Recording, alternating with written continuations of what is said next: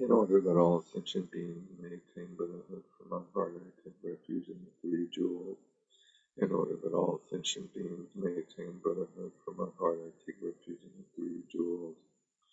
In order that all sentient beings may attain Buddhahood, from my heart I take refuge in the three jewels.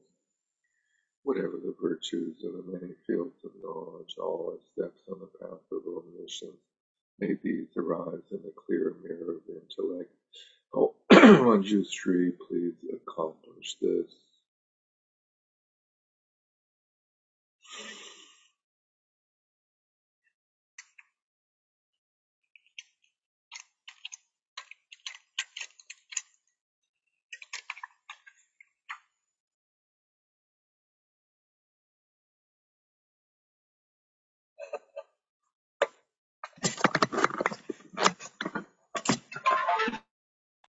Hey, good evening. Welcome. Hi.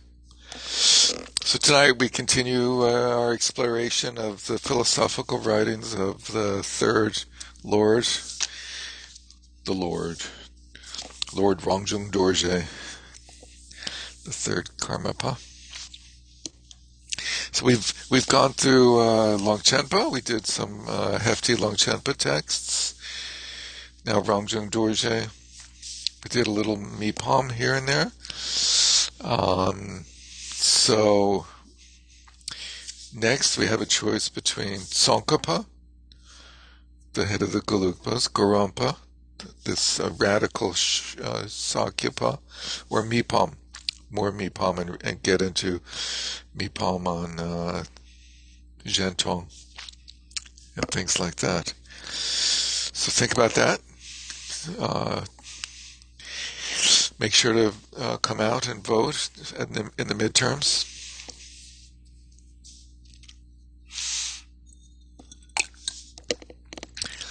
Tonight, I thought you had mentioned, Derek, something about meditation. Yeah, next is meditation, and then for the next philosophical journey. Oh. And then tonight we're Did you already send us? Did you send a survey? I must have missed it. No more surveys. Okay. No more democracy. No democracy. And tonight I'm vowing that we're going to make it to the discrimination between consciousness and wisdom. But first, now this. The Karma Trinlipa's explanation of the Sukha Heart that I missed last week when I mistakenly went into Pawut Suklak Trengwa's presentation on similar topics. So, Buddha Nature, part 100, take 108. And let's see if we can get it this time. Let's see if I can get it this time. I don't know about you guys. You got it the first time, probably. You already have it. So here's a nice little summary that begins on page 312, 13 actually. And I thought it was a fairly good little presentation summary. So the glorious Guru, Rongjung Dorje, holds that the Sugata heart is the nature of Dhatu and wisdom inseparable. Just ordinary mind, which is free from being real or delusive, like a reflection of the moon and water and beyond identification and characteristics. Now this use of the terms Dhatu and wisdom, being inseparable, may seem a little odd. What does that mean, Dhatu and wisdom? We think we know what wisdom is, so that's the easier part, we think. But what is Dhatu? Dhatu, we have Dharma Dhatu. It's the space of pure Dharma. And we have the Rupa Dhatu, the three realms, Kama Dhatu, Rupa Dhatu, and Arupa Dhatu, the three realms of samsara. And then we have the 18 Dhatus, the mind, consciousness, eye, ear, nose, tongue, body, consciousness, and their objects, the sense organs, their objects, and the consciousness that arises from them. So we have that Dhatu, and in that sense, Dhatu means element. And in this case, it's indicating the element that is the disposition for Buddhahood, similar to Gotra, as we've seen earlier, and the difference between Gotra and Garbha. Garbha is the primordially present quality, or primordially present reality of Buddha nature that is the true nature of all sentient beings, that is unchanging throughout the 3 times, as it was before, so it is after. And the Gotra is the disposition, the inclinations that one has, that sort of drive one to become so-and-so, or do so-and-so, or strive for so-and-so. And there's unawakened dispositions, or genes, and there's awakened genes. And the idea is that there's some dispositions that all beings have for cultivating the path, Shila, Samadhi, Prajna, and the 3 Prajnas in particular, and that in some beings those dispositions for cultivating the path are dormant, and instead they cultivate the dispositions for greed and avarice and sloth and attachment to sense pleasures and so forth, talking about me. And then in some other beings, there's the disposition for learning and cultivating the path that is awakened, that is active. And by cultivating those dispositions, we're able to then reveal the primordially present Buddha nature, is the general idea. So the Sugata heart, equivalent to Tathagata Garbha, is the nature of Dhatu and wisdom being inseparable. So element, or disposition, or genes, and wisdom being also like a primordially present quality, but one that can be cultivated and developed. Whereas Tathagata Garbha does not change, wisdom changes, dispositions change and grow and develop. Being inseparable, just ordinary mind. So they're inseparable in our ordinary mind. They're there, which is free from being real or delusive. So it's neither real nor delusive, neither one extreme nor the other, like a reflection of the moon and water, and beyond identification and characteristics. Sort of like all other phenomena. For the treatise called Pointing at the Tathagata Heart, composed by this Lord, says all is neither real nor delusive, held to be like a reflection of the moon and water by the learned. Just this ordinary mind is called Dharmadhatu, and heart of the victors. Interesting way to refer to the situation, that Sugata Garbha and Dharmadhatu are basically equivalent. Here Dhatu refers to the naturally luminous Dharmadhatu.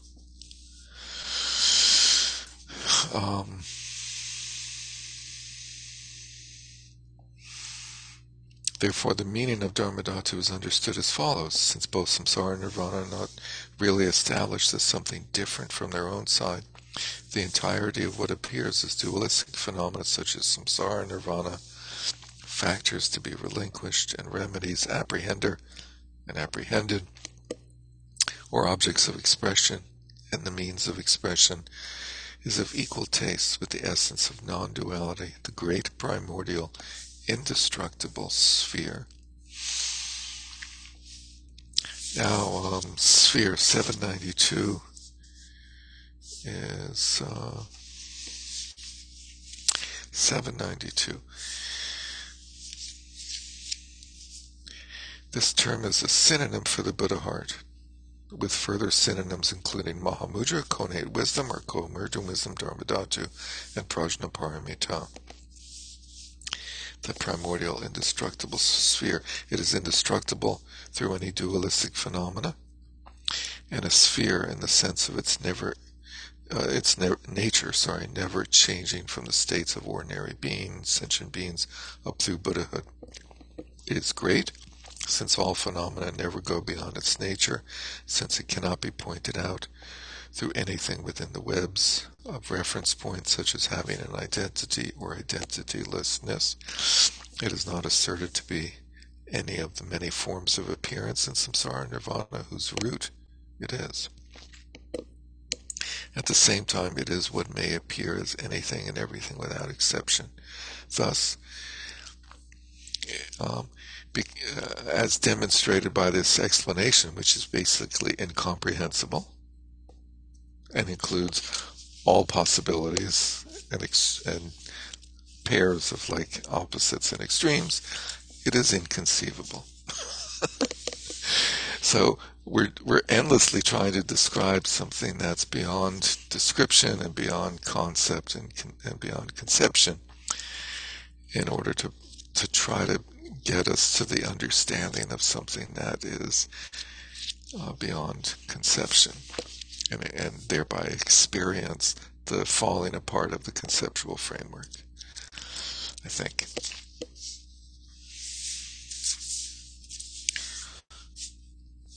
Now, if you look at the glossary, by the way, on page 379, and there is a glossary,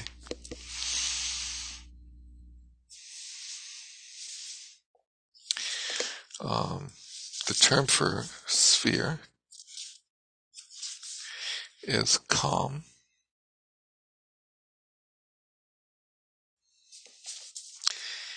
The translator doesn't give that in the note, but the term for sphere is calm, K-H-A-A-M-S.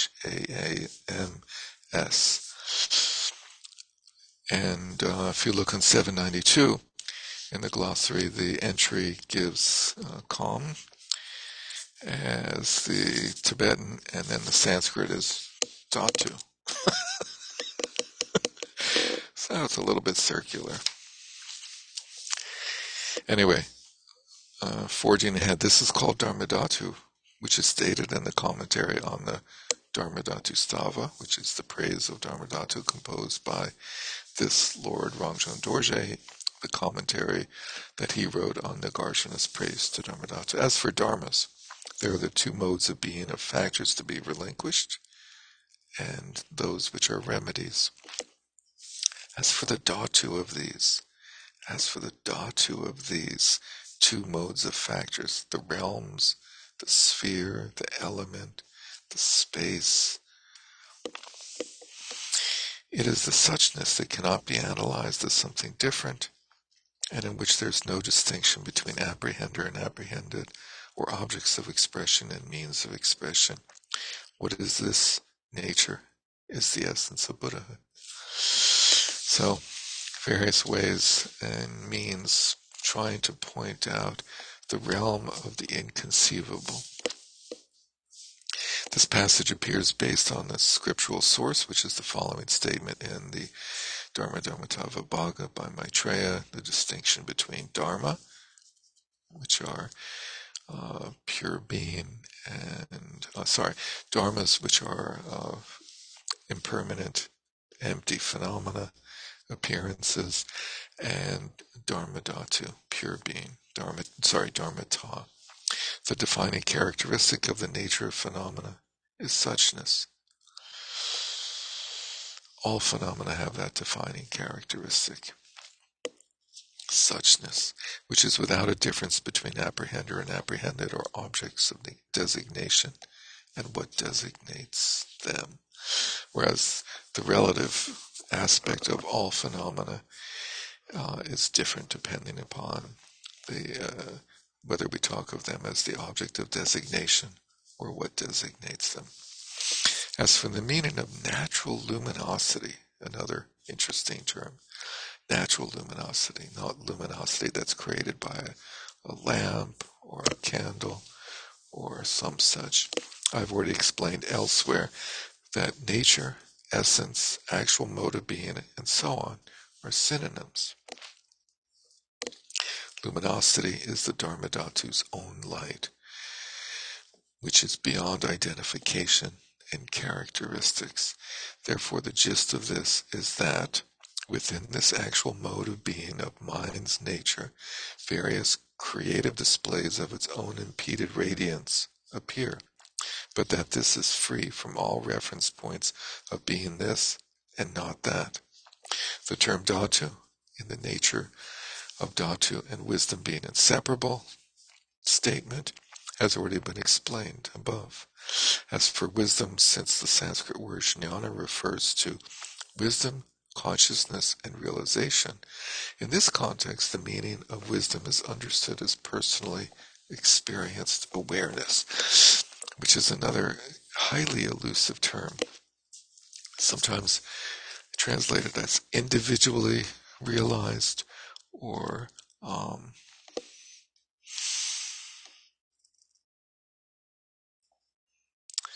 what he says personally experienced, individually experienced awareness, which eludes me, to be honest with you, but it is used, this odd phrase. Therefore, it is expressed as wisdom in terms of lucidity, illumination, and awareness. Lucidity is the quality of illuminating, and illumination is the quality of being illuminated, and awareness is that which is illuminating and illuminated. Thus, the meaning of the nature of Dhatu and wisdom being inseparable is understood as the personally experienced awareness of mind being profound and lucid in a non-dual way. The awareness of mind being profound and lucid in a non-dual way, the personally experienced awareness. I think sort of similar to ordinary mind that they used earlier. He used earlier as the commentary on the two-part Vajratantra, composed by this Lord Rangjung Dorje, says, as for wisdom, all phenomena are mind. Mind is self-awareness. Self-awareness is, you got it, bliss. And bliss is freedom from reference points. Very logical progression, if you are enlightened, I guess. If sealed in this way, sealed as in the sense of Mahamudra, the great seal. Another extremely elusive term. What does seal mean in Mahamudra?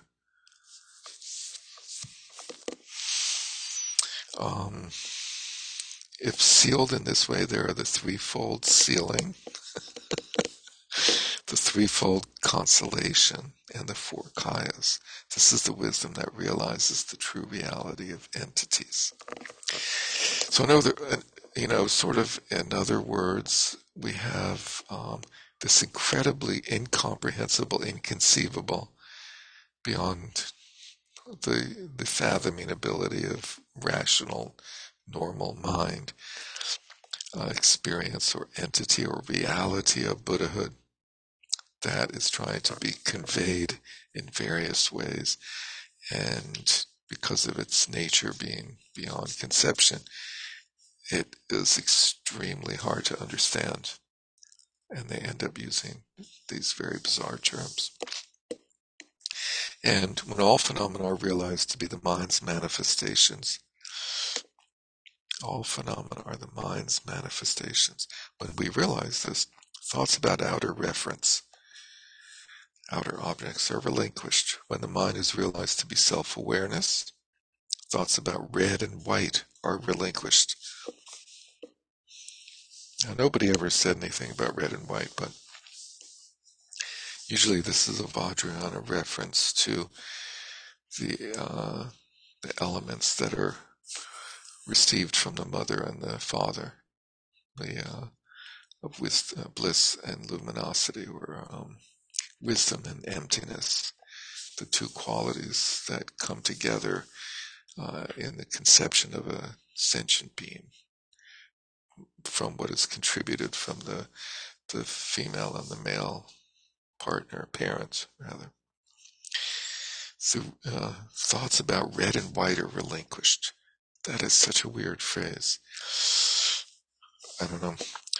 When self-awareness is realized to be bliss, thoughts of suffering and indifference are relinquished. That sounds reasonable. When bliss is realized as freedom from reference points, thoughts of clinging to entities are relinquished. I think this is sort of like a meditation text, where it's like they're weaving these very interesting, sort of compelling, and at the same time incomprehensible statements together in such a way that it sort of captures your attention and yet gives you no basis for understanding what the hell they're talking about. Just my experience. I'll speak for myself. On some level, the presumption must be that the audience at the time that he wrote this might have been more, would have been more savvy and familiar with like the Bardo dissolution process and that red and white and all that stuff. And so that might not have been as cryptic within the culture he wrote it. Whereas here you have to assume a certain amount of experience with that. Certainly possible. The meaning of being free from being real or delusive, like a reflection in the moon and water, and beyond identification and characteristics. That's the easy stuff. That's the easy part. Ordinary mind is natural consciousness, this very present moment of mind, unaltered by contrivance, scheming, and so on. Though this Buddha heart is neither confined nor biased, its remedial side may well be expressed through the term virtue. From the state of sentient beings up through Buddhahood, it lacks any distinctions of good and bad and is beyond conventional terms, speech, and expression, but it represents a continuous stream since time without beginning. Its essence is unchanging, and it bears the nature of being a cause, but at the same time, it abounds with many qualities. Though ground and fruition are inseparable, it appears as being pure or impure, respectively. Okay. This Buddha heart is neither confined nor biased. I just went back a few sentences. Okay, so now to explain the meaning of this a bit further. Thank you very much.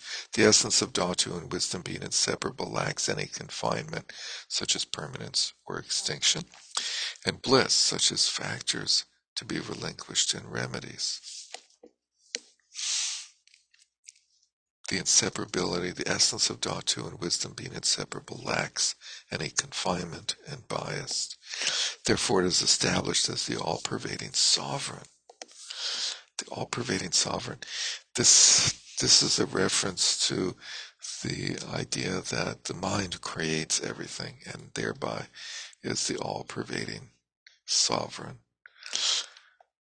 And we don't necessarily mean my mind or your mind or the great big mind, but we mean that the mind in general creates everything. General mind. 5-star general mind. Ranjan Dorje says the cause is beginningless mind as such, though it is neither confined nor biased, etc. It is referred to as virtue because it is beyond the characteristics of known virtue.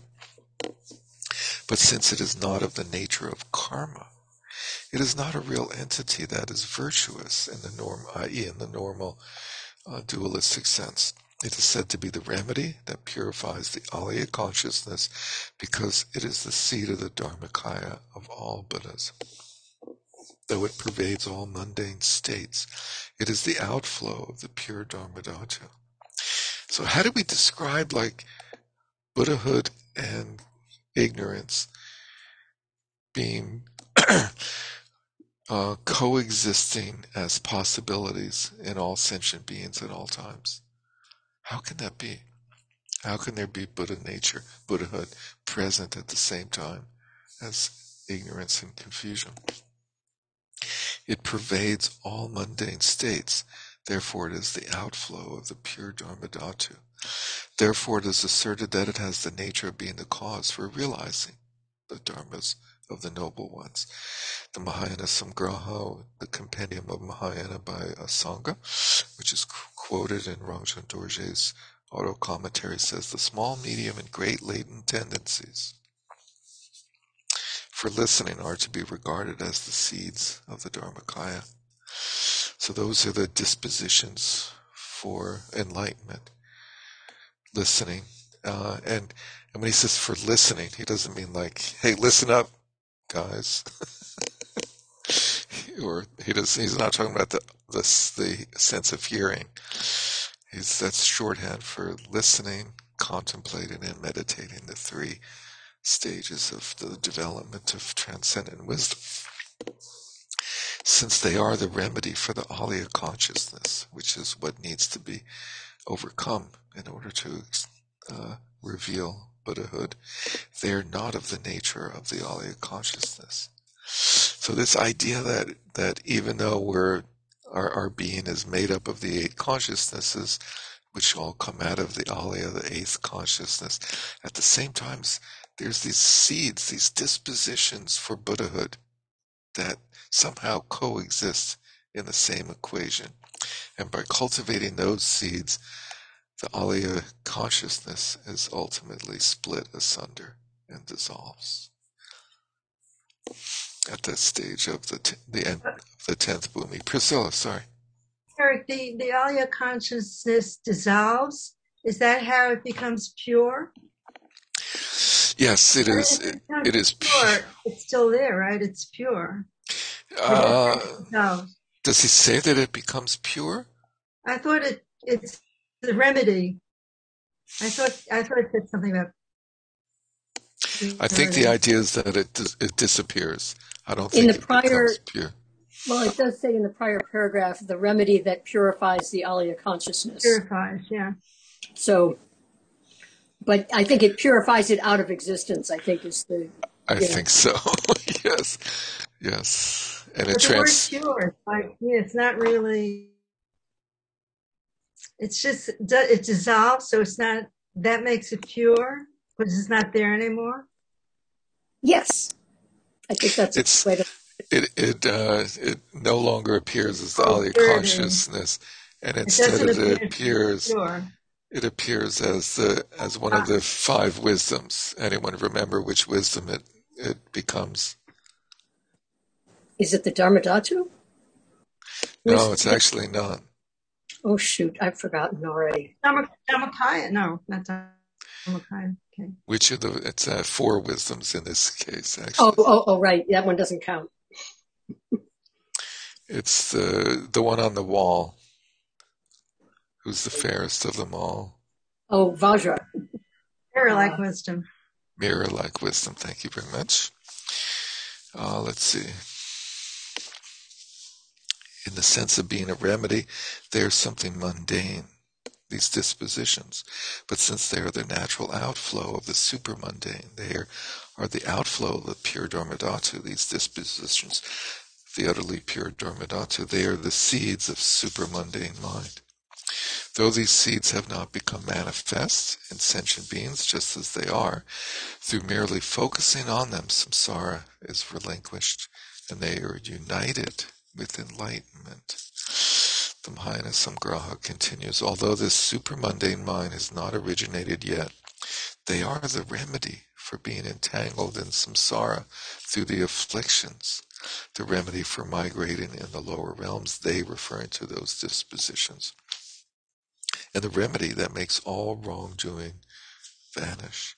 They are what is in complete concordance with the meeting of Buddhas and Bodhisattvas, and their Ratnavali, which is one of the 6 texts on logic or reasoning by Arya Nagarjuna. The Precious Garland in English says, in those of little merit, not even doubt about this Dharma arises. Even the arising of doubt about this will tear samsaric existence into shreds. is one of the famous quotes from Nagarjuna, and also Aryadeva has a similar statement about the power of just a little glimmer of doubt about oneself, about reality, about the world, about samsara, ultimately leads to the realization of Buddhahood. Doubt about whether we really know what the fuck is going on. Doubting that begins the process of setting out on the path and finding out what actually is true. So, in this case, we're talking about positive doubt, as opposed to negative doubt, such as in the trap of doubt. If you've studied your Shambhala, you know that. Let's see. Since the essence of naturally luminous mind is such, the Dharmadhatu. So here we have luminous mind being called the Dharmadhatu. Equated with Dharmadhatu is emptiness. It is unchanging throughout all states and presumably all times. Therefore the ground, the suchness of sentient beings, the path, the suchness of bodhisattvas, and the fruition, the suchness of Buddhas, cannot be divided as things by virtue of being better or worse. Cannot be divided as different things by virtue of being better or worse, higher or lower, and so on. All suchness blends into one. That was not in the text, that was my addition. As pointing out, the Tathagata says, it is neither to be improved by the noble ones. They can't make it better, make it look better, and sell it for a higher price, nor made worse by sentient beings. As for realizing this just as it is solely an object of Buddha wisdom. It is inconceivable even for bodhisattvas on the 10 bhumis. So why are we even bothering trying to understand this? Okay, just kidding. Therefore, it is beyond terms and thinking, and though it may be expressed through many words and conventional terms, it's inexpressible. The same text says, it may no doubt be expressed through many conventional terms, but its actual reality is not understood through expression. Before this natural purity, there are absolutely no Buddhas or sentient beings who did not arise from this. Since it is not established as any real substance, it is of the nature of dependent origination. There is no beginning in terms of a first arising or in terms of any real substance.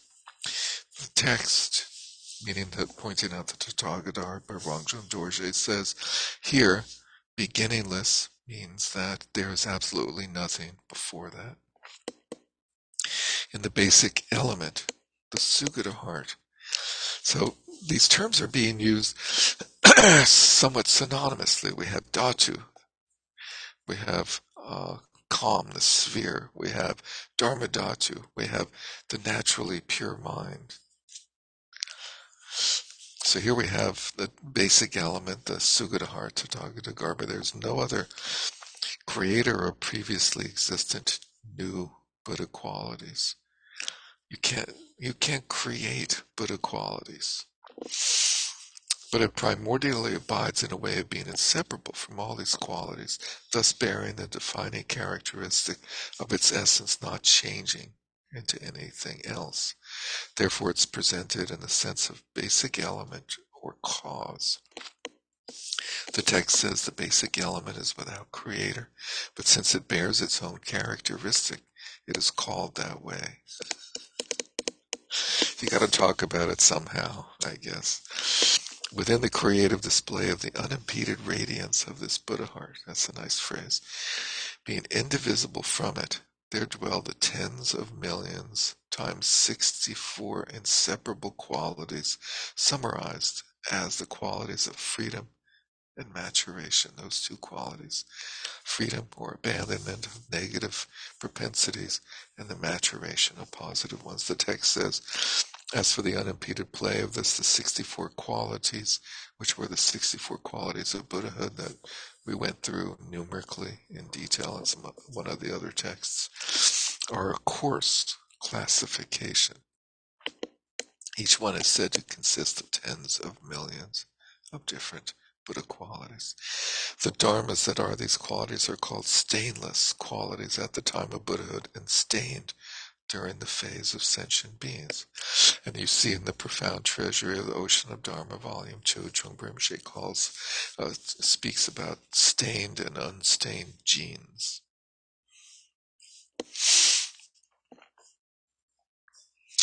Let's see. The text says, therefore, nadis, vayus, and tilikas, when pure, are the pure rupakayas. And nadis, vayus, and tilikas are the inner elements, are the elements of the inner subtle body, usually called nada, nadi, prana, and bindu. Unpurified, they are the impure rupakayas. Throughout, the auto commentary also says many times that these qualities are obscured during the phase of sentient beings and unobscured during the phase of the Buddhas. Once this naturally pure ground is purified through being skilled in the means to purify the stains, at the time of being liberated from characteristics, the samadhi of the Dharmakaya that pervades all of space is manifested. Thus, while not moving away from this space-like kaya that is free from being identifiable. Free from being identifiable. As if being identified is imprisoning. Free from being identifiable. Well, isn't that another way? I mean, we're in the realm of no characteristics, right? So, who is? When you're talking about this realm, we're talking about beyond characteristics. So, isn't that what they mean? I have no idea, but I think so.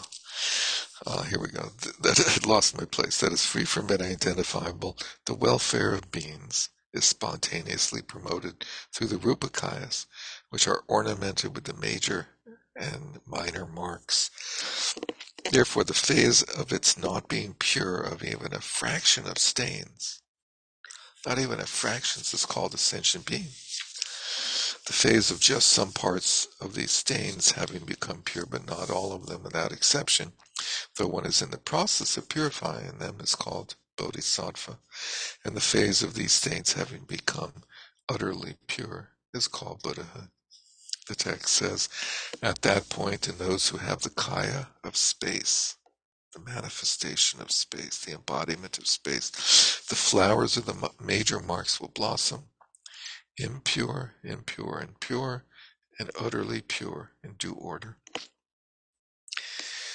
Impure sentient beings, impure and pure bodhisattvas, and utterly pure Buddhas are expressed as the three phases of sentient beings, bodhisattvas, and tathagatas.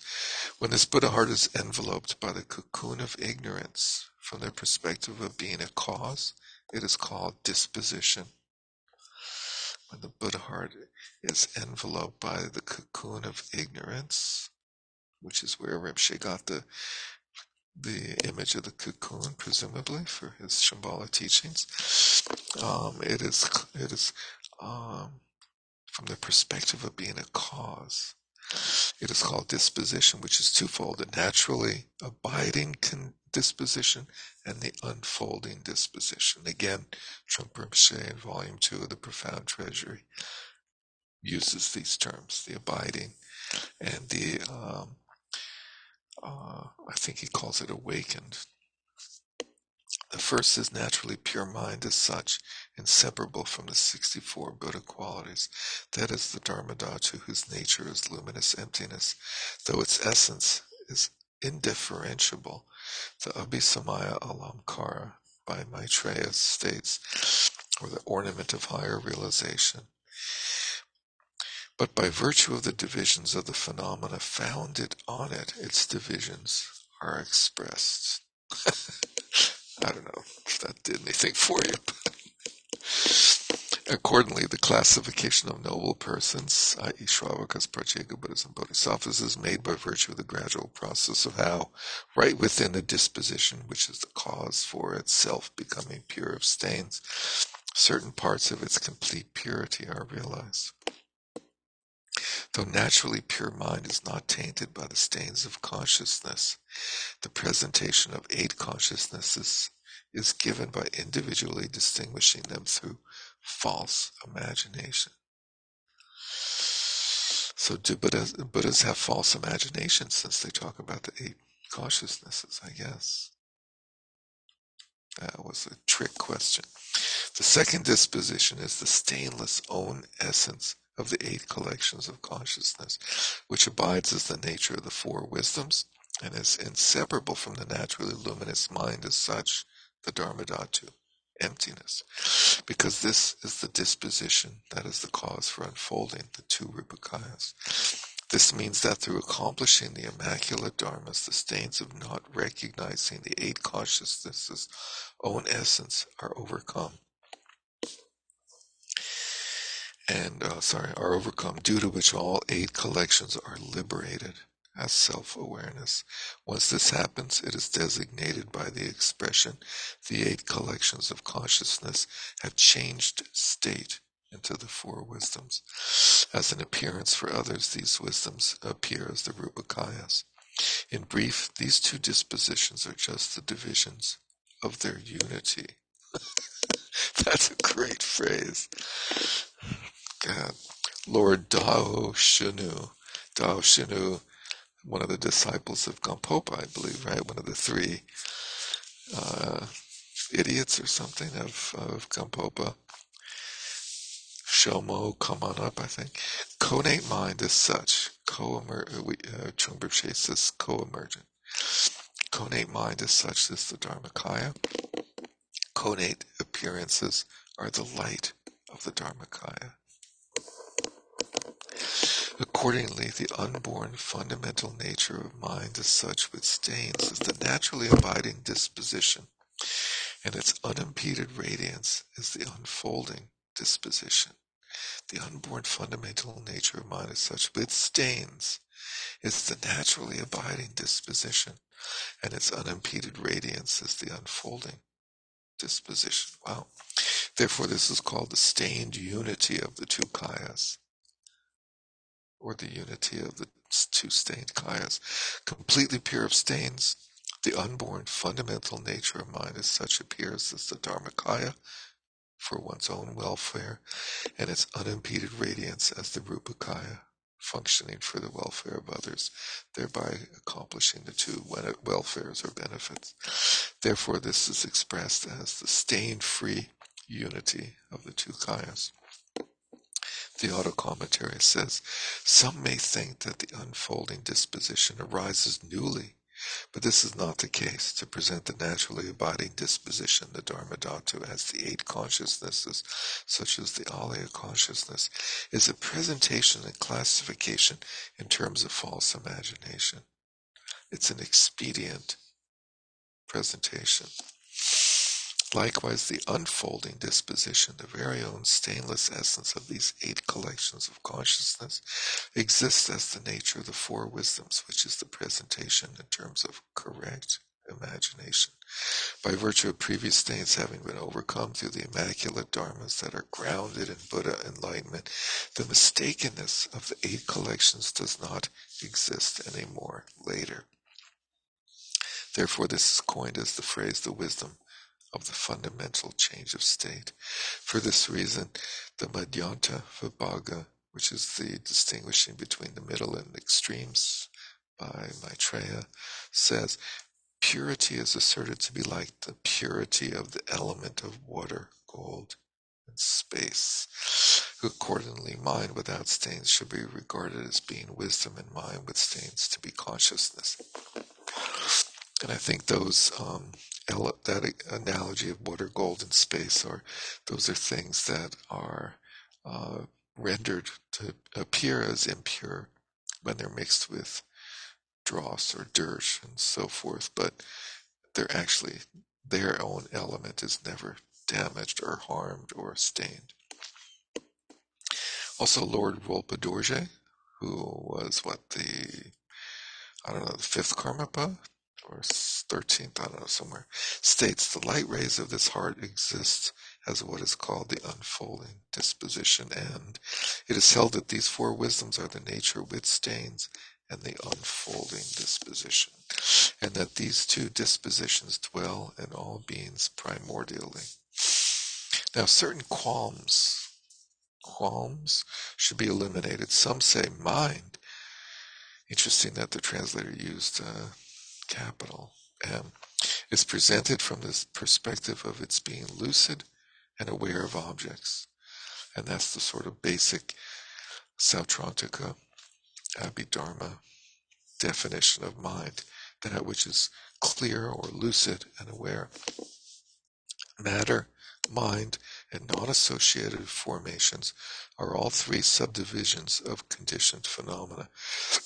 So when they map out the different phenomena that appear in this world of samsara of ours, there are three types of conditioned phenomena. There are certain unconditioned phenomena, and there are three types of condition. There's mind, there's matter, mind, and then what are called phenomena that are not associated with either matter or mind, which is sort of a sort of easy but sort of odd way of saying there's matter, mind, and something else. Or the third thing. Mind is what evaluates the specific objects to be evaluated. See, this is the early school's definition of mind. Mind is that which has an object, investigates an object. For all these reasons, ordinary mind is not the Sugata heart, because this heart is explained to be the unconditioned and spontaneously present. It is established through scripture that there is a common locus between awareness and the basic element. Since the Uttara Tantra says the great sage with his omniscient eye seeing this honey-like basic element of awareness, and likewise this honey-like uncontaminated consciousness that exists in living creatures. So the conclusion is that this basic element of awareness is not produced by a cause in the beginning, not established as any nature whatsoever in the middle, and not changed through any condition in the end. Therefore, it is unconditioned, since the Uttara Tantra says on Buddhahood, it is unconditioned since its nature is to be without beginning, middle, or end. Furthermore, do you people assert Buddha wisdom to be conditioned, or do you assert that it is not lucid and aware of objects? In the first case, you claim that the Dharmakaya is conditioned, which is the talk of those who have not learned the terms of the definitive meaning. In the second case, if you say that Buddha wisdom is conditioned, then you're saying that the Dharmakaya is conditioned. The second one, if you assert that it is not lucid and aware of objects. So he's saying, on the one hand, if you assert that it's mind is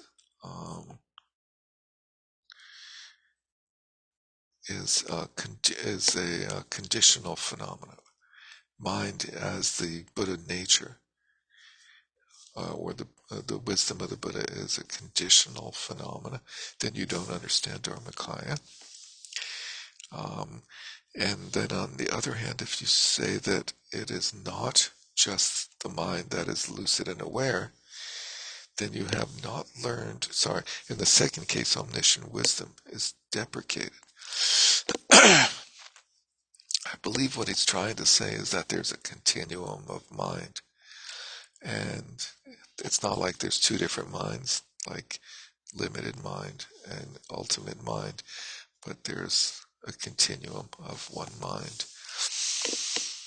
Also, the statement matter, mind, and non-associated formations are subdivisions of conditioned phenomena just means to follow the talk of the proponents of real entities. But you would have to come up with a source within the scriptures of definitive meaning, such as the Vajrayana, that explains things in this sort of limited or beginner level way or simplistic way. The scriptures of definitive meaning, i.e. those of the third turning or of the Vajrayana. Saying mind is conditioned because it evaluates the specific objects to be evaluated means to be ignorant about the connection between the reason and the subject. Completely perfect Buddhahood directly knows all phenomena, but is not asserted to be conditioned. Some people come up with the conventional term conditioned, naturally abiding disposition for this naturally luminous mind, which is a contradiction, right? Conditioned, naturally abiding. But naturally abiding and being conditioned by causes and conditions are nothing but contradictory. Therefore, a naturally abiding disposition that entails arising and ceasing is an object of ridicule. Some others say, the dhatu is unconditioned, but wisdom is conditioned. So a nature of these two being inseparable is impossible. In fact, I said this earlier. I said wisdom is cultivated and developed. Oh well. In that case, they should be asked whether they assert that primordial wisdom and connate wisdom are conditioned also. Yet others say if this heart had the 64 qualities from the very beginning, the qualities of perfect Buddhahood would exist in the mind streams of sentient beings. And in that case, does the Buddha wisdom in the mind stream of a hell being experience the sufferings of hell? All sorts of contradictory conclusions come about, or consequences. Such is indeed said, but it is precisely for this reason that we speak about wisdom or luminous mind by making the distinction that it is stained during the phase of sentient beings and stainless in the state of a Buddha.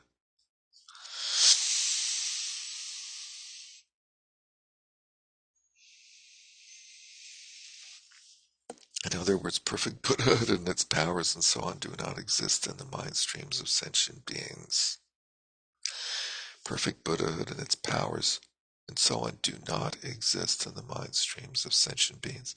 This is definitely how it is, but it will be understood through saying again and again, stained Buddhahood and its powers and so on do exist in the mind streams of sentient beings. Again, some say the naturally abiding disposition, being a continuous stream since beginningless time, is the intention of all the words of the Buddha. Therefore, it is tenable, but this statement that the unfolding disposition is not newly arisen is not something one should listen to.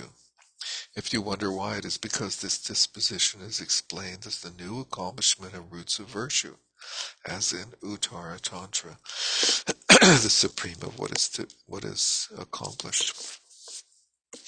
So they're trying to establish that there's some quality or entity or essence of sentient beings that does not change, and that there is some quality, some aspect that does change. And they're sort of emphatic on not mixing those two up. If you wonder why this disposition is explained as the new accomplishment of roots of virtue, as in the Uttara Tantra, chapter 1, verse 149, the third line, the supreme of what is accomplished, implying new accomplishment. Furthermore, if the fact that the unfolding disposition abides as a continuum since beginningless time applies to all sentient beings, how could the following verse in the Mahayana Sutra Alamkara, the ornament of Mahayana Sutras by Maitreya, be adduced? Some are solely devoted to wrongdoing, some have completely destroyed the immaculate dharma, some lack the virtue conducive to liberation, some have inferior immaculate dharmas, and some lack the cause. Therefore, this should be explained a bit. So this quote refers to there being different classes of beings that have different types of dispositions. And there was this view at one point, expressed at one point in the early Mahayana Sutras, that there were some beings whose disposition was to lack virtue, conducive to liberation, and some beings that lacked the actual cause to bring about Buddhahood. They had Buddha nature, but they didn't have the proper dispositions. Yeah. And this was later corrected and sort of changed over in later sutras. Sorry, Henrietta. All right. Does this refer to the caste system that was around at that time, or is this Not specifically, but it's a somewhat similar scheme. Mhm. It's not necessarily an inherited situation that one is born into a certain disposition by virtue of having parents of that disposition, as it is in the caste system. But it's sort of a classification of beings, which was later said to be a provisional teaching and not an expedient, not an expedient provisional teaching and not a definitive one. Let's see. In a treasure below the earth, the qualities of all one may wish or need exist right from the start in that treasure. Likewise, the naturally abiding disposition is the naturally luminous Dharma Dhatu mind is such in which all Buddha qualities dwell primordially in an inseparable way. So all beings have this same quality, are equal in this way. But about its having become pure of stains is called having attained one's own welfare, the Dharmakaya, from the very time of the fruit of a palm tree or a mango fruit dwelling inside their respective skins.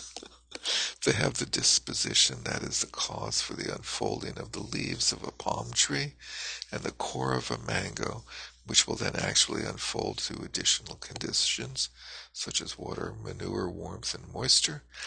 Not quite sure what the difference between water and moisture is, but likewise the unfolding disposition is the essence of the 8 collections of consciousness, which abides as the nature of the 4 wisdoms and is inseparable from naturally luminous mind as such, the empty Dharma Dhatu. Through accomplishing the roots of virtue, it seems as if it increases and then enlightened activity unfolds.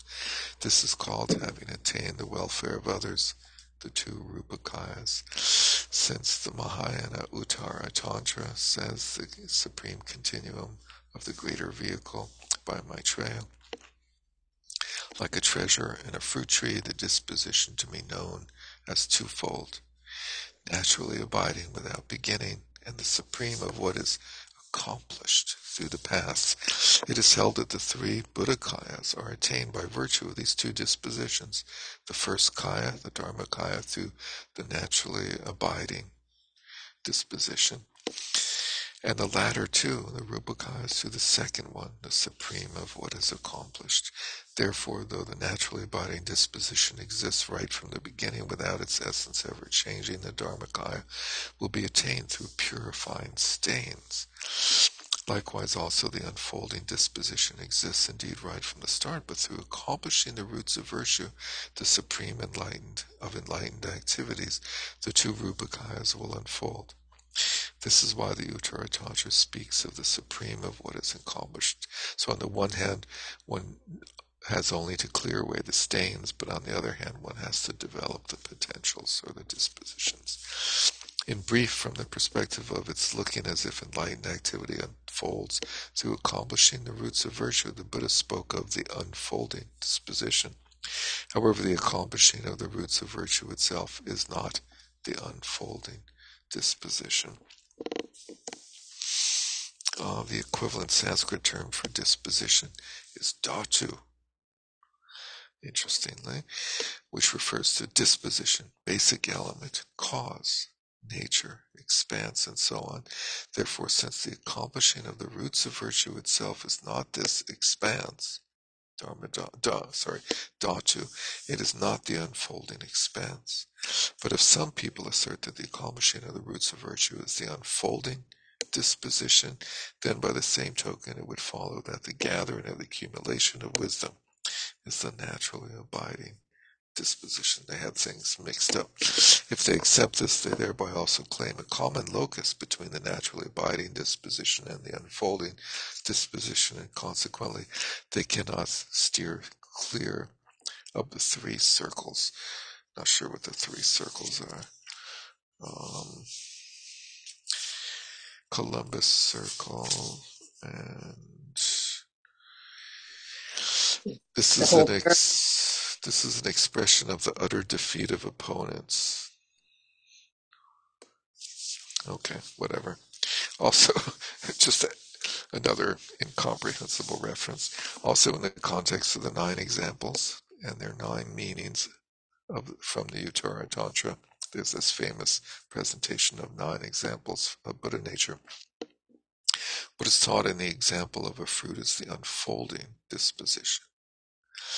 Just as seeds and sprouts that exist in fruits such as mangoes and palm leaves and have this indestructible property of growing, changing into a tree through coming together with earth, water, and so on, gradually become the entity of a majestic tree. So this is the unfolding disposition, which is accomplished. One needs to examine and thus understand that the seed of a palm tree and the unfolding disposition are correlated as being the example and its meaning. In terms of being correlated as example and meaning, the same goes for the seeds unfolding through earth, water, and so on, and the unfolding of enlightened activity through accomplishing the roots of virtue. With this meaning in mind, the Dharmadhatu Stava by Nagarjuna says that confidence and so forth are what unfold the basic element, confidence. But it does not say that these are the actual basic element.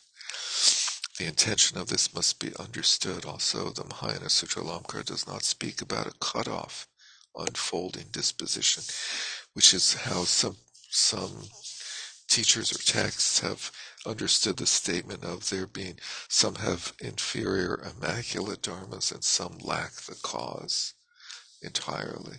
That quote on a couple of pages ago. Let's see. He's saying the Mahayana Sutra does not speak about a cutoff of unfolding disposition, since it is not a text of the Vijnapti Vadans.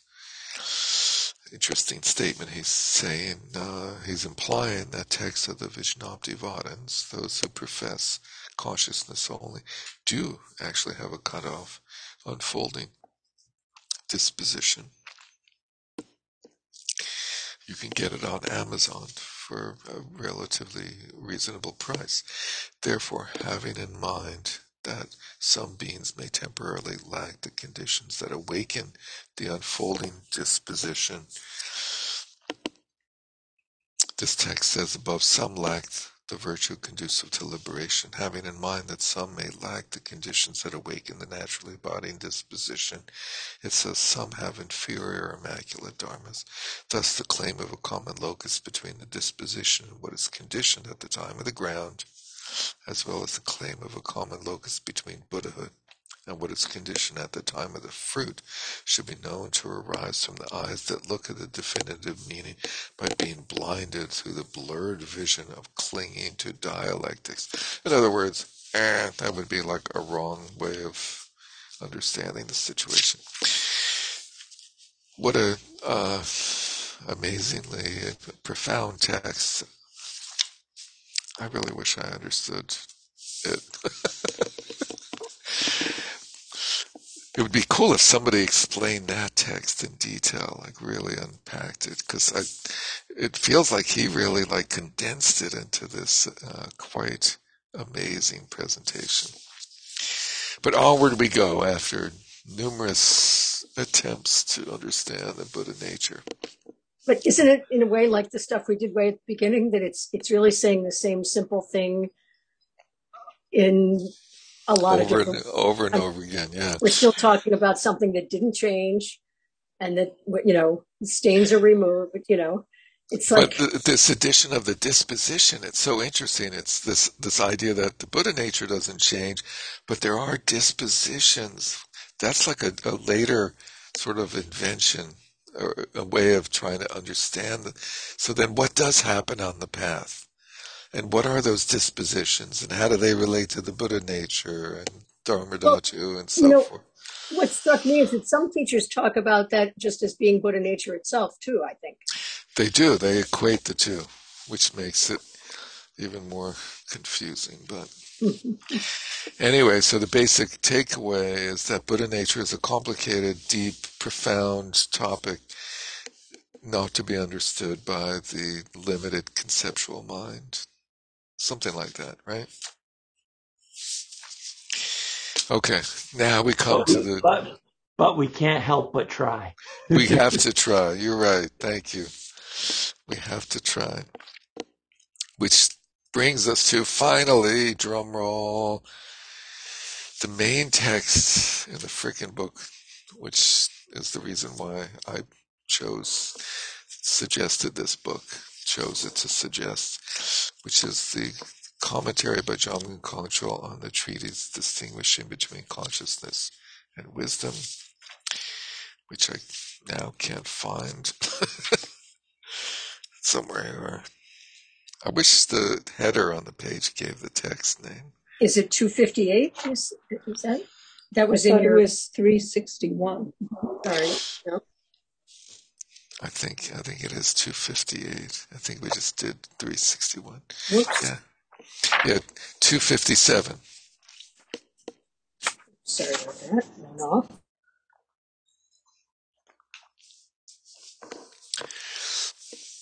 Okay, and then last week we looked at a summary.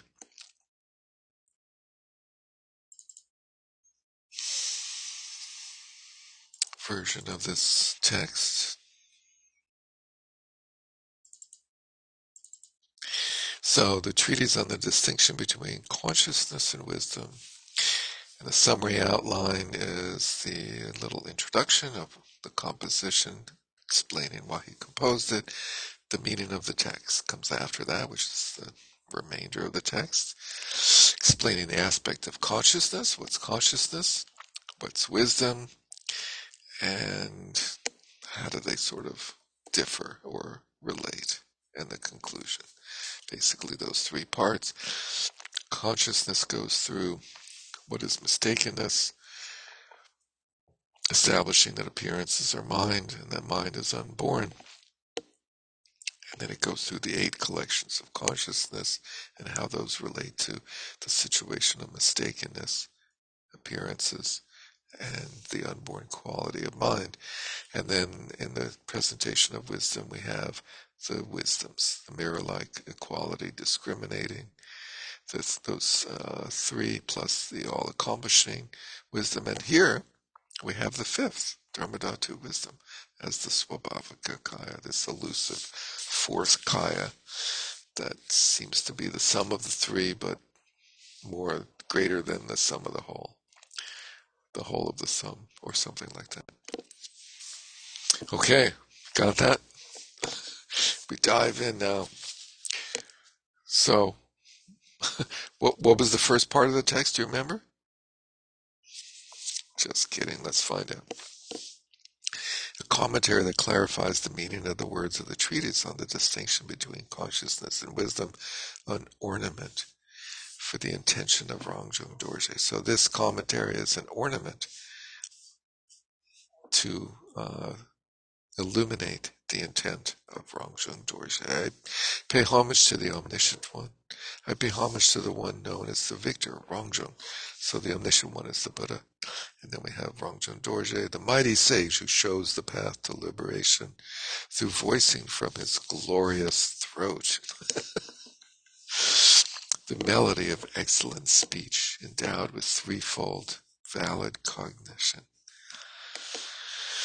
All phenomena of samsara and nirvana have the form of either consciousness or wisdom.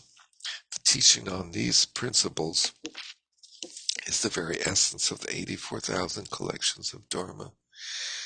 Whoever realizes this puts an end to samsaric existence. Even though understanding and experiencing just a fraction of this, the quintessential nectar in the vase of one's heart will overflow, in order for the youth of peace to blossom. Youth of peace, I believe, is Manjushri Ghosha. I shall comment on this distinguished text. Since you have seen the true reality of all phenomena as being free from obscurations, you have mastery over the wisdom of a Buddha. Appearing as Avalokiteshvara in the form of a Nirmanakaya, the Bodhisattva of compassion, your enlightened activity, which illuminates the Buddha's teachings, is unrivaled on the three planes. So the karmapas apparently karmapas are emanations of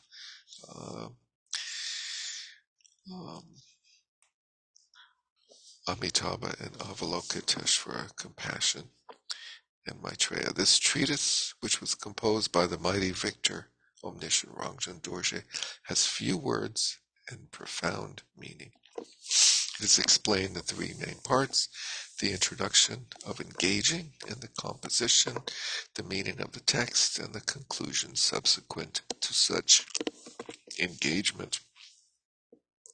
The first has three parts, which starts with the title, teaching of the title, the treatise on the distinction between consciousness and wisdom. The text distinguishes the way in which the 8 collections of consciousness, which are the root of samsara, exist in sentient beings who are full of mistakenness.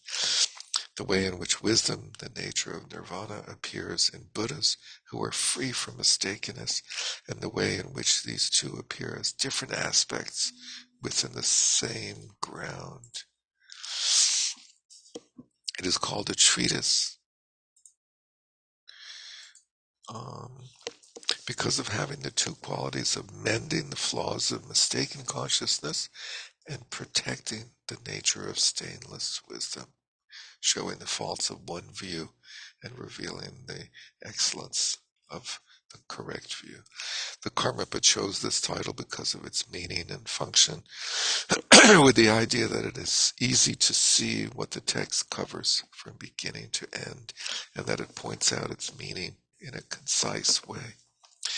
The Chitta Vajrastava by Nagarjuna, which is the praise to the indestructible mind or heart, says samsara is nothing but imagination. The lack of imagination is liberation. You should be clear that when they refer to imagination in this way, they're not referring to the type of imagination that we refer to when we say things like, oh, you lack imagination. Accordingly, the superimpositions of samsara are a mere division in terms of mind being endowed with the stains of imagination, or lacking these stains. Therefore, if one realizes this principle, the natural state of all phenomena will be realized instantaneously, completely and thoroughly and fully and wholeheartedly and naturally, organically, and without gluten. I pay homage to all Buddhas and Bodhisattvas. Here, to pay homage is taken as the basis for the following explanation. So, who pays homage? It is the author, Rangchen Dorje. When does he pay homage? At the beginning of composing the treatise. To whom does he pay? To what object does he pay homage? To all Buddhas and Bodhisattvas who arrive and dwell in the 3 times. Buddhas are those who have purified what is to be relinquished, the stainless twofold. The 2 adventitious obscurations, and have unfolded.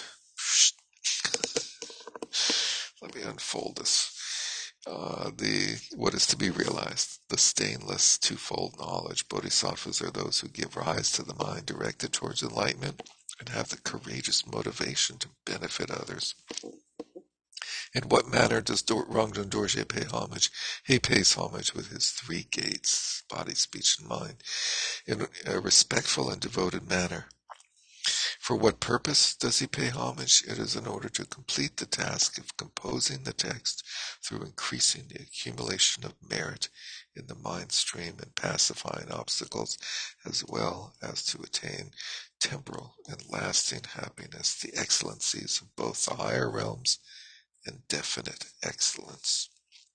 The excellence of definite excellence. Higher realms, gods and humans and so forth, and definite excellence, I believe, refers to the Buddha path.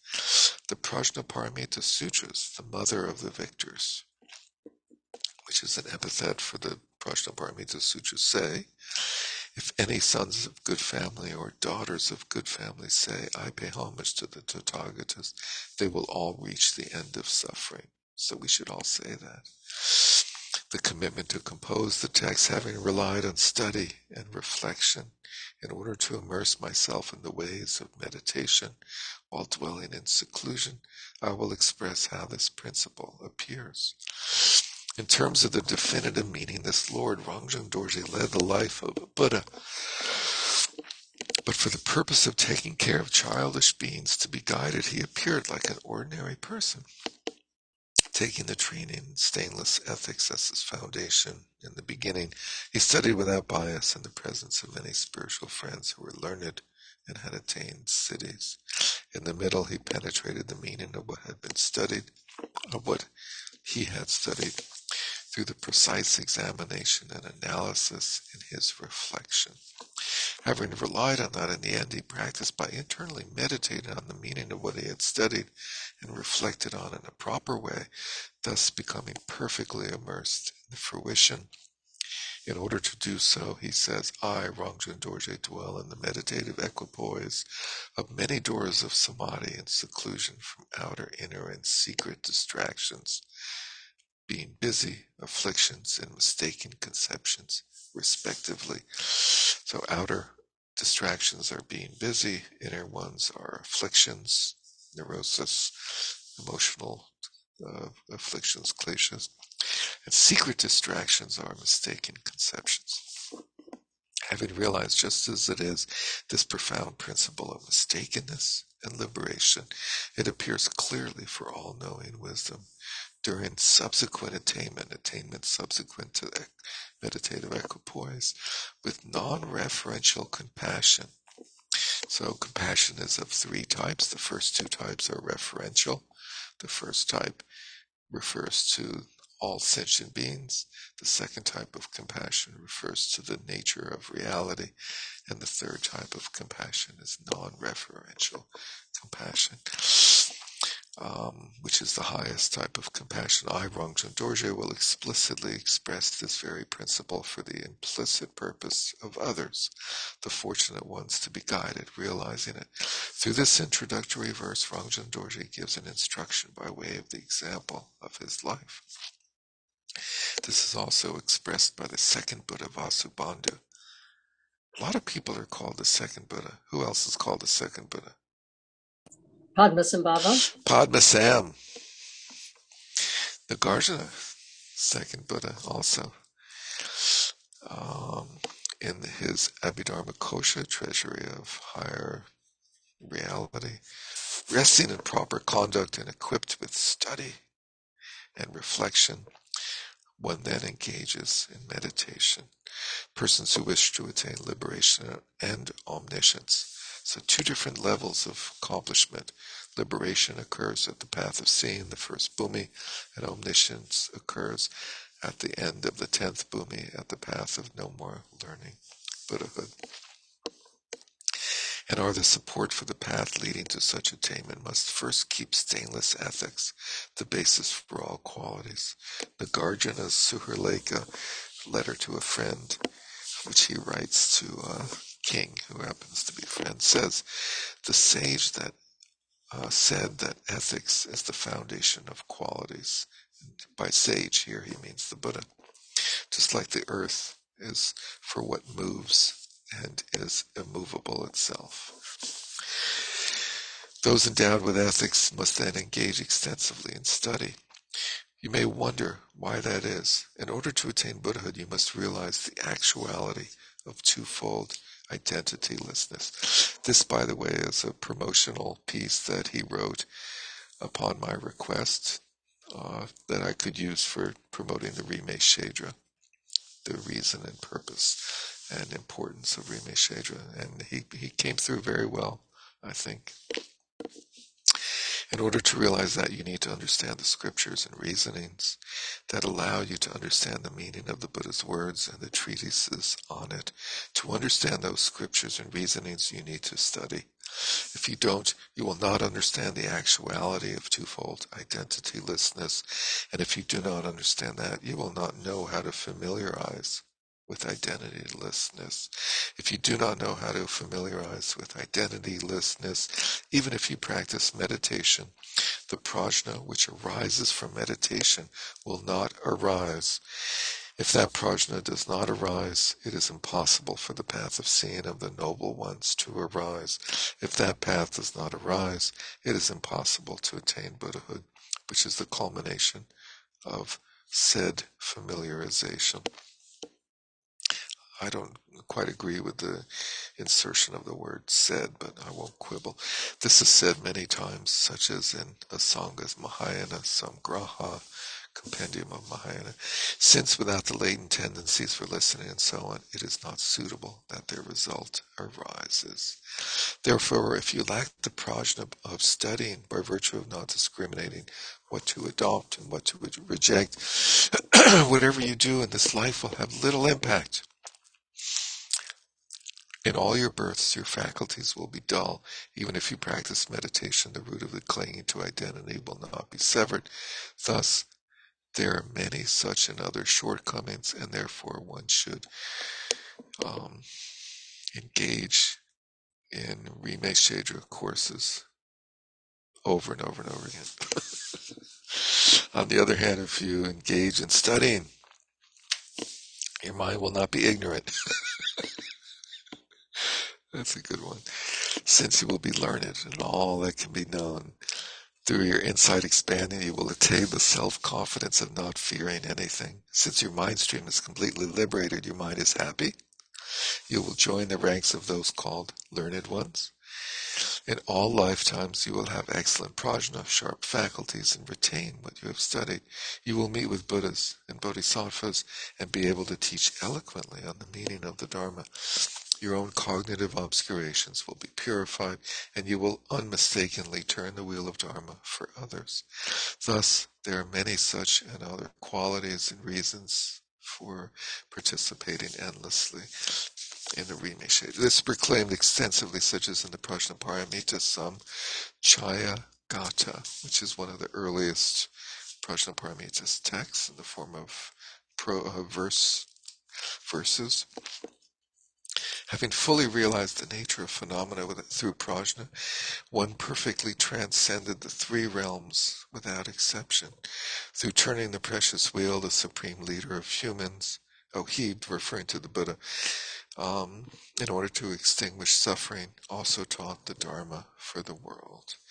And in the Ratnakuta, which is a collection of Mahayana sutras, as well as one sutra within that collection, through studying, the Dharma is understood. Through studying, what is worthless is relinquished. Through studying, evil is abandoned. Through studying, nirvana is attained. Sort of like a Christian school lesson or something, right? If you engage in the meditation of fools, lacking the prajna of studying and reflection, and not understanding the actuality of twofold identitylessness, even if you attain a little bit of samadhi due to being unable to relinquish the root of the afflictions, you will fall into samsara again and again. An example for this is Ujjaka, the son of the Tirthaka, Rama, who gave rise to the ultimate resting and meditative equipoise within a samadhi of emptiness for 12 years. As the Samadhi Raja Sutra says, you may cultivate any samadhi in the world, and the notion of a self may not appear through that. But afflictions will stir up again in you, just as with Ujjaka's cultivation of samadhi here. Having attained the eye of the profound prajna of studying and reflecting, you need to intensively exert yourself in pursuing meditation. The Samadhi Sambhara Parivarta states, what expands prajna is studying. Once both it and reflecting are present, then you apply yourself to meditation. From this, you attain unsurpassable siddhi. Also, the Bodhisattva Sambhumika Sutra says, Bodhisattva Dasha Bhumika Sutra, the 10 grounds sutra, 10 grounds of the Bodhisattva. O children of the victors, beginner Bodhisattvas should first be enjoined to do recitations. After they have studied a lot, they should be seen off into solitude, escorted off the grounds into solitude. begin with recitations. Where was the study? After that they study a lot, and then off to meditation. Aren't the recitations part of their study? They recite That's over and over? That's what's unclear. But they start that as like children, and they don't. Often they start before they really know what they're reciting. They sort of do it to learn the alphabet and learn terms and so forth. You may wonder what fault there is in not being endowed with meditation. Through mere study and reflecting, that is, with meditation, you will not directly realize ultimate reality, period. The Bhagavatamsaka Sutra states the sweet flavor of sugar cane is not tasted through explaining it endlessly or studying it endlessly. But when you eat the sugar cane, its sweet flavor is immediately evident. Likewise, the actuality of emptiness is not tasted through explanations, but if you devotedly meditate, it will spring forth in self-awareness. Therefore, the persons who strive for liberation first purify their three gates of body, speech, and mind through the ethics of renunciation. Then they cut through doubts with the prajna of studying, through the prajna which arises from reflection by means of reasoning. They should contemplate again and again whether they are mistaken regarding the meaning of what they have studied or not, and familiarize themselves with what is unmistaken. Next, if they meditate on the unmistaken meaning in a way of being endowed with the three stages of preparation, main part, and conclusion, through the prajna which arises from the mundane states of Buddhist meditation, they will attain the clear appearance of identitylessness on the path of preparation. So they will attain the clear appearance of identitylessness. They will experience or understand or see the clear appearance, which is the not the actual identitylessness, but the what is it? Sometimes it's called the meaning generality of a topic, or the example wisdom. Sometimes there's this phrase of the example wisdom and the actual wisdom, the mother and the son luminosity, or mother and child luminosity. You will see the child luminosity. It is the understanding of the nature of reality that's cultivated and developed on the path. So it's not the actual reality, but it's a facsimile of it. And when it appears, and the path involves cultivating that facsimile, that conceptual understanding of reality, until it becomes lucid and vibrant and vivid. And then it becomes a stepping stone for passing through the conceptual aspect of it into the direct, non-conceptual experience of it. Let's see. Through the prajna which arises from supermundane meditation on the path of seeing. So that experience that I just described happens on the path of preparation, which is based on the path of accumulation, which is focused primarily on the cultivation of virtue and study and meditation of the type of meditation called shamatha. And then on the path of seeing, they will see identitylessness directly. On the path of familiarization, they familiarize with what they saw on the path of seeing, and which is emptiness, and through the culmination of that familiarization, which refers to the process of bringing together the experience of emptiness that occurs during meditative equipoise with that which occurs during subsequent attainment, so that there's no difference between the meditative equipoise and not being in meditative equipoise ultimately. Let's see. Through the culmination of that familiarization, they will attain liberation and omniscience. The Ratnakuta says, dwelling in ethics, samadhi is attained. Having attained samadhi, prajna is cultivated. Through prajna, pure wisdom is attained, and pure wisdom is perfect ethics. Sort of circle completes the circle. For example, when a field, seeds, water, fertilizer, and heat come together, the fruition of harvest will arise. If even one of these conditions is lacking, the result will not arise. In the same way, when the ground of ethics, the seeds of study, and the water, fertilizer, heat, and moisture of reflecting and meditating, are all complete, the fruition Buddhahood will easily ripen. The meaning of the text has three parts, beginning with explaining the aspect of consciousness, which has four parts, beginning with explaining that the root of mistakenness and non-mistakenness is mind as such, which itself has three parts, which begins with the wrong ideas of others about this on page 264. People think that all sentient beings in the three realms arise either from themselves, from something other, from both, or without a cause. They say a creator such as Cha, Ishwara, Brahma, or Vishnu, outer particles, or a real hidden substance, creates myself and the world. So here we go into a presentation of the understanding of shunyata, or emptiness, by virtue of understanding the dependently arisen nature of all phenomena. That there's no phenomena which is truly arisen anywhere at any time in any way.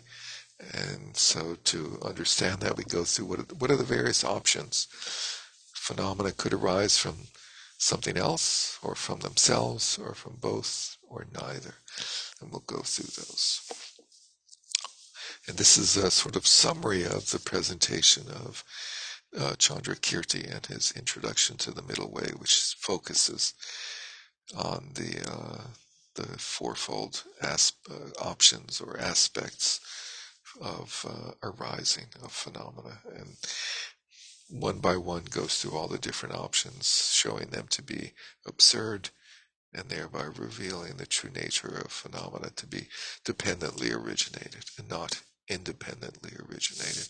The significance being that for something to be truly existent, it has to be independently originated. It can't be like the product of some other things coming together, because then it doesn't really exist as its own thing. It's just a mishmash of other things, which is what dependent origination is. And dependent origination is the nature of all appearance, and so therefore all appearances are the mishmash of all appearances, and there's no initial beginning that is somehow different, and no ending or culmination of the process that is somehow different ontologically. All sentient beings who circle in the three realms of desire, form, and formlessness consist of consciousness and have the nature of being mistaken, i.e., consciousness is mistakenness. Interestingly, as for the ways to explain from which causes they arise, childish beings who do not adhere to a philosophical system have no fucking ideas about this at all. Oh, I'm sorry, I think I added something. Because they do not know how to examine and analyze the Tirthakas. So the Tirthakas are materialists. They just like, what you see is what you get. And there is no karma. And so forth. Who adhere to philosophical systems have wrong ideas about... Oh, no, I'm sorry. Tirthakas is the term for all non-Buddhists, basically. And Charvakas is the term for materialists. Sorry about that. My sincere apologies for causing confusion. Tirthakas are all non-Buddhists, basically.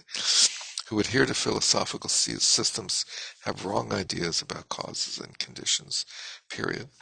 Among Buddhists, the Shravakas, i.e. the sort of early schools, realize just a fraction of actual reality just as it is, but do not realize the ways in which appearances are mind, mind is emptiness, and emptiness arises as dependent origination.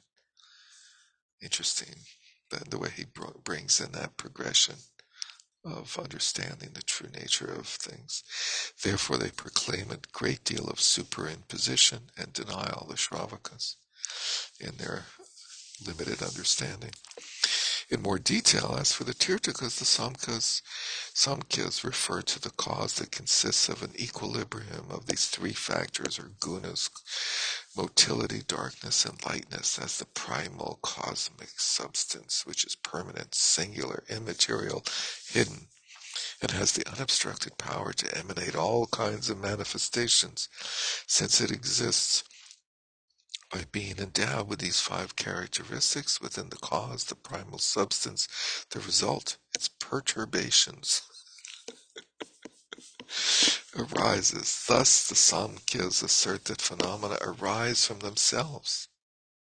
Whoa, that's cool. The followers of Ishvara say that Ishvara is singular, permanent, dynamic, divine, worthy to be honored, pure, a creator, and independent. The single Godhead who possesses these 8 characteristics exists as the cause of all outer and inner entities. Thus, his followers hold that results arise from a cause that is something other than the results. The followers of Vishnu and others maintain that inner and outer entities arise from both the self, which is endowed with 5 characteristics, and the power of a creator who is something other.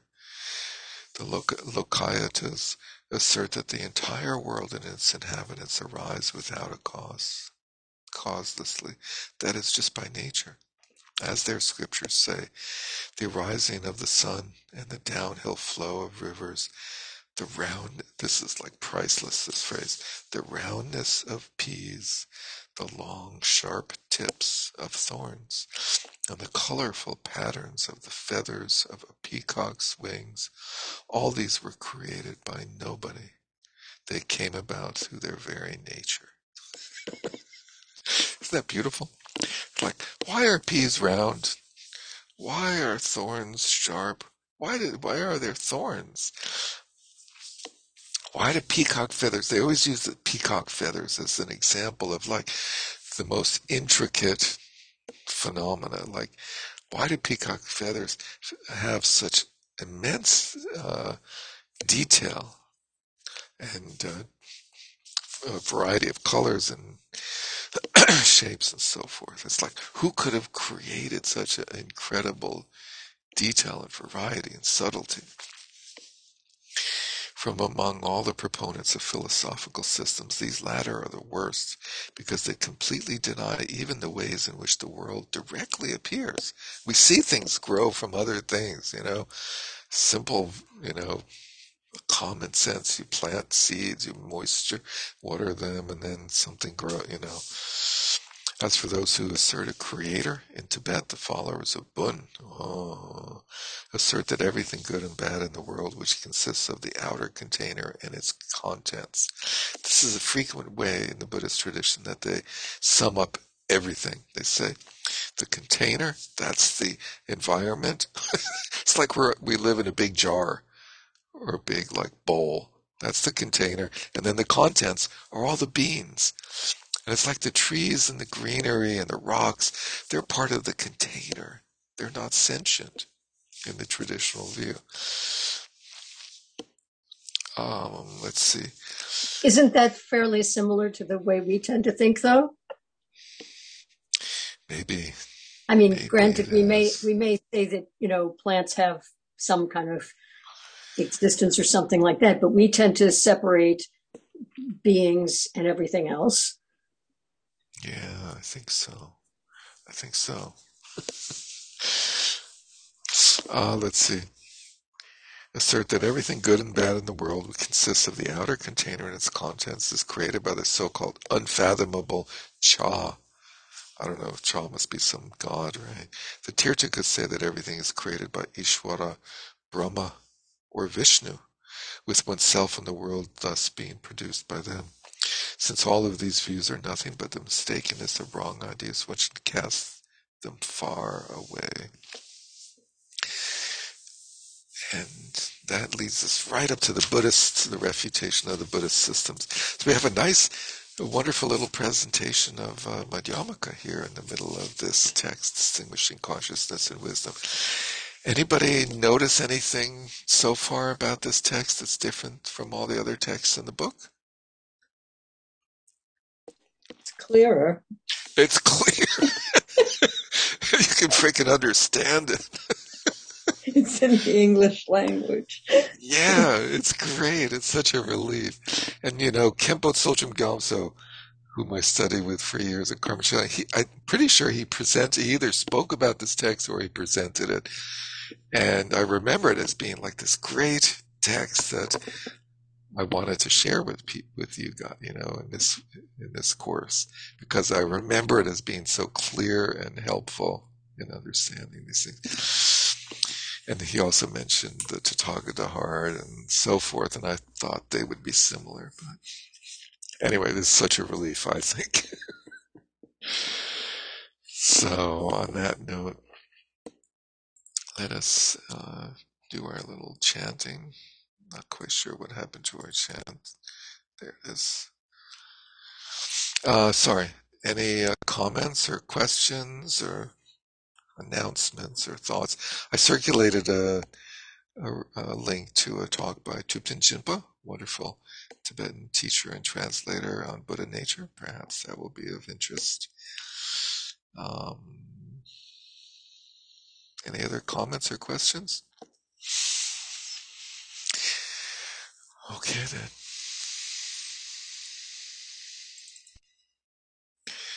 By this merit, may all obtain omniscience, may it defeat the enemy, wrongdoing, from the stormy waves of birth, old age, sickness, and death, from the ocean of samsara, may I free all beings. By the confidence of the golden sun of the great east, may the lotus garden of the Rigden's wisdom bloom. May the dark ignorance of sentient beings be dispelled. May all beings enjoy profound, brilliant glory.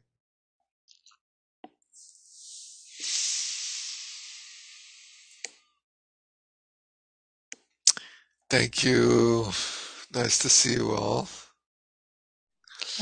Derek, enjoy the cold weather. Yes, ma'am.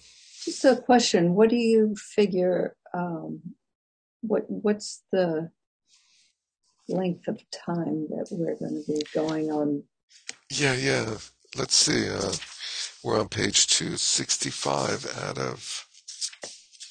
I won't hold you to it. I just want to sort of get an idea. Oh, this book never ends. It just goes on and on. And then we go back to the beginning. I think we have two more classes. It goes until 3:12, which, if I can still do math, is 47-ish pages. So I think that's two more classes, if we can go through at a good pace. So, and then we'll take a break for a week and dive into meditation. How's that? Okay, thank you very much. Take care. Nice to see you.